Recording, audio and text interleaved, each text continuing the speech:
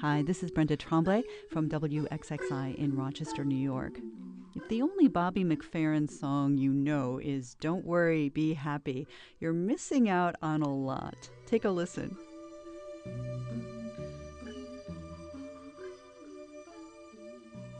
Imagine having the chance to sing for Bobby McFerrin in an audition. That happened to my guest, Judy Venar, who has become one of Bobby's most valued collaborators. You'll hear the story of the audition and how his talent has encouraged her to explore the full range of the human voice, not only for herself, but for her students. But first, Judy Venar remembers the first time she saw Bobby McFerrin on TV back in the 1980s, earning a Grammy Award. My impression was, this is astounding.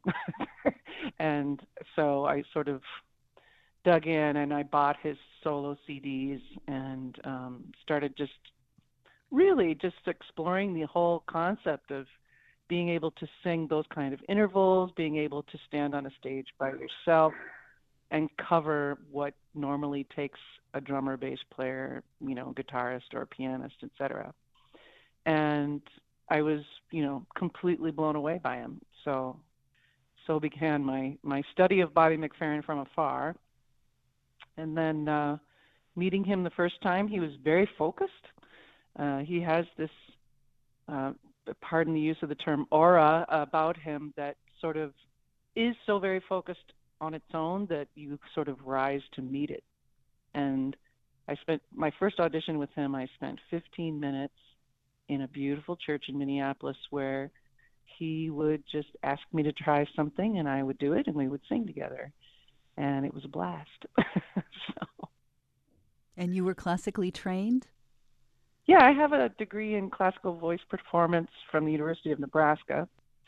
And basically, I don't really sing classical music, but holiday time when all the other sopranos are busy, I'll sing some of the classic stuff at Easter or Christmas. But otherwise, I'm more of a pop singer. Looking at your bio and listening to you on your website, Judy, I understand you can pretty much sing anything, jazz, pop music, gospel, Broadway. You're teaching, too. It looks like you have a really successful career as a teacher and a coach. And I'm wondering where that kind of spirit of versatility comes from, because a lot of classical musicians, I know, are so uber focused on being faithful to what's on the page. Like, where did that versatility come from in you? Mm-hmm. Well, I'm the youngest of 7 kids, and I grew up listening to all kinds of music, anything from Julie Andrews to Blood, Sweat, and Tears to Tom Jones to, it was just quite a variety in my house. And of course, in that generation, people were listening to music, I think, in their homes a lot more. So I was just sponging up all these different things, and I think that's where my love for the variety started very early. And then the classical training, I was really, really thrilled to have the training, but I don't believe that my bones were saying, let's be a classical musician for the rest of our lives. And my teacher knew that. He and I had a wonderful relationship, and we were like, well, this is where we are right now, and I love this kind of music for its own sake. I enjoyed French art song tremendously. And so we dug in and got really, it was an incredibly valuable 4 years. But I just never did believe that staying on the page was the idea. I always think of the sheet as a guide, not a rule book. And I know I did have to dot my I's and cross my T's during college. But, I think we all know Mozart and Bach were improvisers. So, maybe that was my silent permission to play around with music. The first time I had to improvise on stage was purely out of necessity because I was playing folk music, singing and playing guitar, doing the little Folky from Muskogee gig. And it was just me, and I was not a fantastic guitarist. I only played rhythm guitar. So if you're only singing the melody, then what happens is you end up having to sing something like 80 songs in a 4-hour gig. So I started making stuff up to stretch the song. I would sing the tune, and I would maybe improvise over a verse or chorus, and then come back and repeat the last verse and chorus. So I was stretching, and I was just making it up. So that was my first impression of improvisation. Well, for our audience members or listeners who've not ever been to a Bobby McFerrin concert, what are they like? What happens? They are completely designed in the moment. So Bobby likes to say we walk in empty and we leave full. We have a prayer circle before we go on stage, and we go in, and it's usually Bobby that starts, unless he wants some help from Dave on percussion or what have you. And he just starts to make stuff up, and he creates these patterns. Eventually, all of us are joining in. So sometimes we call it song catching, meaning whatever's in the air, we're going to turn it into something, and we're going to build on it and create it, and then we're going to set it free and be done and go to the next song.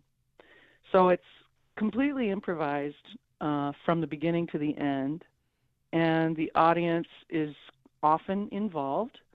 And in fact, we will also have singers from the Eastman School, and I believe the local community. I know there's another group coming along as well. Well, it happens to be the beginning of the American Choral Directors Association conference. Oh, yeah, it's the ACDA. So there are going to be right. a lot of fans in the audience for sure. Mm-hmm. Yeah. I read an article, I think in a Twin Cities newspaper, and Bobby said something like, we graduated from MSU making stuff up, or, like there's that spirit of improvisation. It must be a lot of fun. It is a lot of fun. And actually, it's one of the greatest ways to study music. If you spend a little bit of time every day just making stuff up, you're really tapping into your creative self. You're giving that creative part of yourself a moment on stage, so to speak. And you'll discover things that you never knew you had inside of you. And it's pretty natural for any musician, once that happens, to want to dig deeper and find out more about that. For example, if I'm doing circle songs, if I do a day of circle songs at a workshop or something. Wait, what are circle songs? I'm so sorry. Well, that's kind of the same as catching songs. Okay. So the official term is circle songs, but that's where a leader comes up with an idea. They improvise until they find a part that repeats itself, and they feed that part to maybe one section of the group, the singing circle. And then on that part, pardon me, and then once they have somebody singing that part, then they improvise on top of the part. So it's like building in the sandbox, essentially. And they'll come up with a second part that complements the first part until there's sometimes 4 and sometimes 6. It depends on the tune. But there's several parts going on at the same time. And sometimes there's room to continue to improvise, and sometimes there isn't. We just start playing around with the parts as they exist. Bobby will conduct us in and out of the parts so that there's more texture in the piece, or there's room for improvisation. It's essentially composition in the moment. And we stand in a circle when we can. We don't on stage. For example, we won't at Eastman. But when we're in a workshop, we actually do stand in a circle. That way we can all enjoy hearing all the parts at the same time. It's really delightful. How do you get the audience involved in that? Oh, it's simple. It's almost as if they can't wait to be asked. Bobby, again, his focus is so high. He's so clear. He barely has to move a muscle to get people to respond, which I love about him. And so he'll probably start with some call and response. He'll probably come up with an idea and give it to the audience, and they'll feed it back. And that just opens the door to a lot of stuff. Several times, the rest of us on the stage will also ask the audience to participate as well. It's just really a playground for making music in the moment. It sounds like just an incredible experience. Now, you are a coach, a voice coach, a teacher, and you have been working with students even on Skype. And I'm wondering, this is a poorly formed question, but people are so fraught about their voices. It's such a personal thing. A lot of people feel very inhibited. You hear people say all the time, I can't sing, I can't sing. How do Hmm. you work with someone that has all those kind of naturally organic inhibitions? Well, that's a really that was a very well formed question. um, what I've discovered over the years, I've been teaching for I don't know 30 some years, and what I've learned is my job is basically to remove elements of what people are doing more than to build on top of it. In other words, as a singer starts singing, they're also listening to feedback, or they have goals. They want to sound like this, or they don't want to sound like that. They want to be able to do one thing, and they want to stop doing something else. So they have this little folder in their brain that just fills up with messages, and it's my job to get in there and break that folder down and remind them that they have this beautiful instrument that's just them, and all of the things that we want to do to make music are musical choices. It's not muscle choices. So um, but the truth of the matter is that most people want to sing. I haven't met very many people who literally didn't want to unless they thought they couldn't and they were afraid to. And so I consider it a partnership and a journey that we walk together. And I almost always find something that I particularly love about an individual's voice.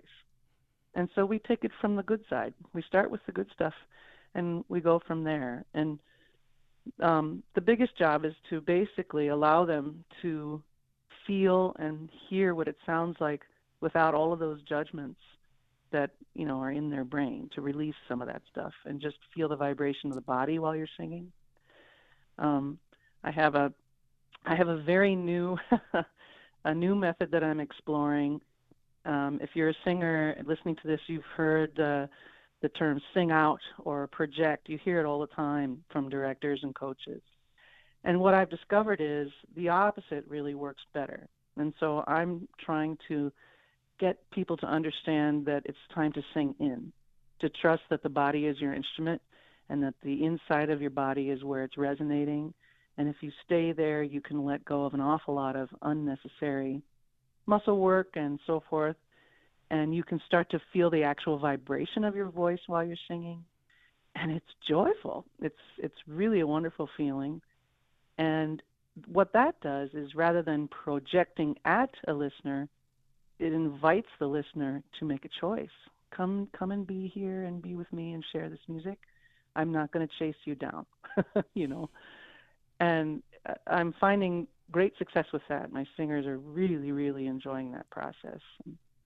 So That's I'm not sure if I beautifully. answered the question, but I No. sure went off on a tangent. No, I was going to ask you actually about, your mind, body, spirit connection in your teaching that you make reference to on your website. I was wondering what that was about, and that sounds like that's what that's about. Very much so. Yeah. Very What much have so. what have you learned working with Bobby McFerrin? What have you learned about yourself? Well, from the get-go, actually, and then this is a lot about teaching, but it's also about my own ability to sing or developing my own skills. When I first heard Bobby do a solo piece, a lot of what he does are jumps in the accompaniment. He does a bass note, and then he'll add a color note maybe on top, and then he somehow fits the melody inside of that. These are at least octaves, sometimes octave and a half, sometimes 2 octave jumps. And that was one thing that I thought, well, he's doing that all the time and it sounds so easy.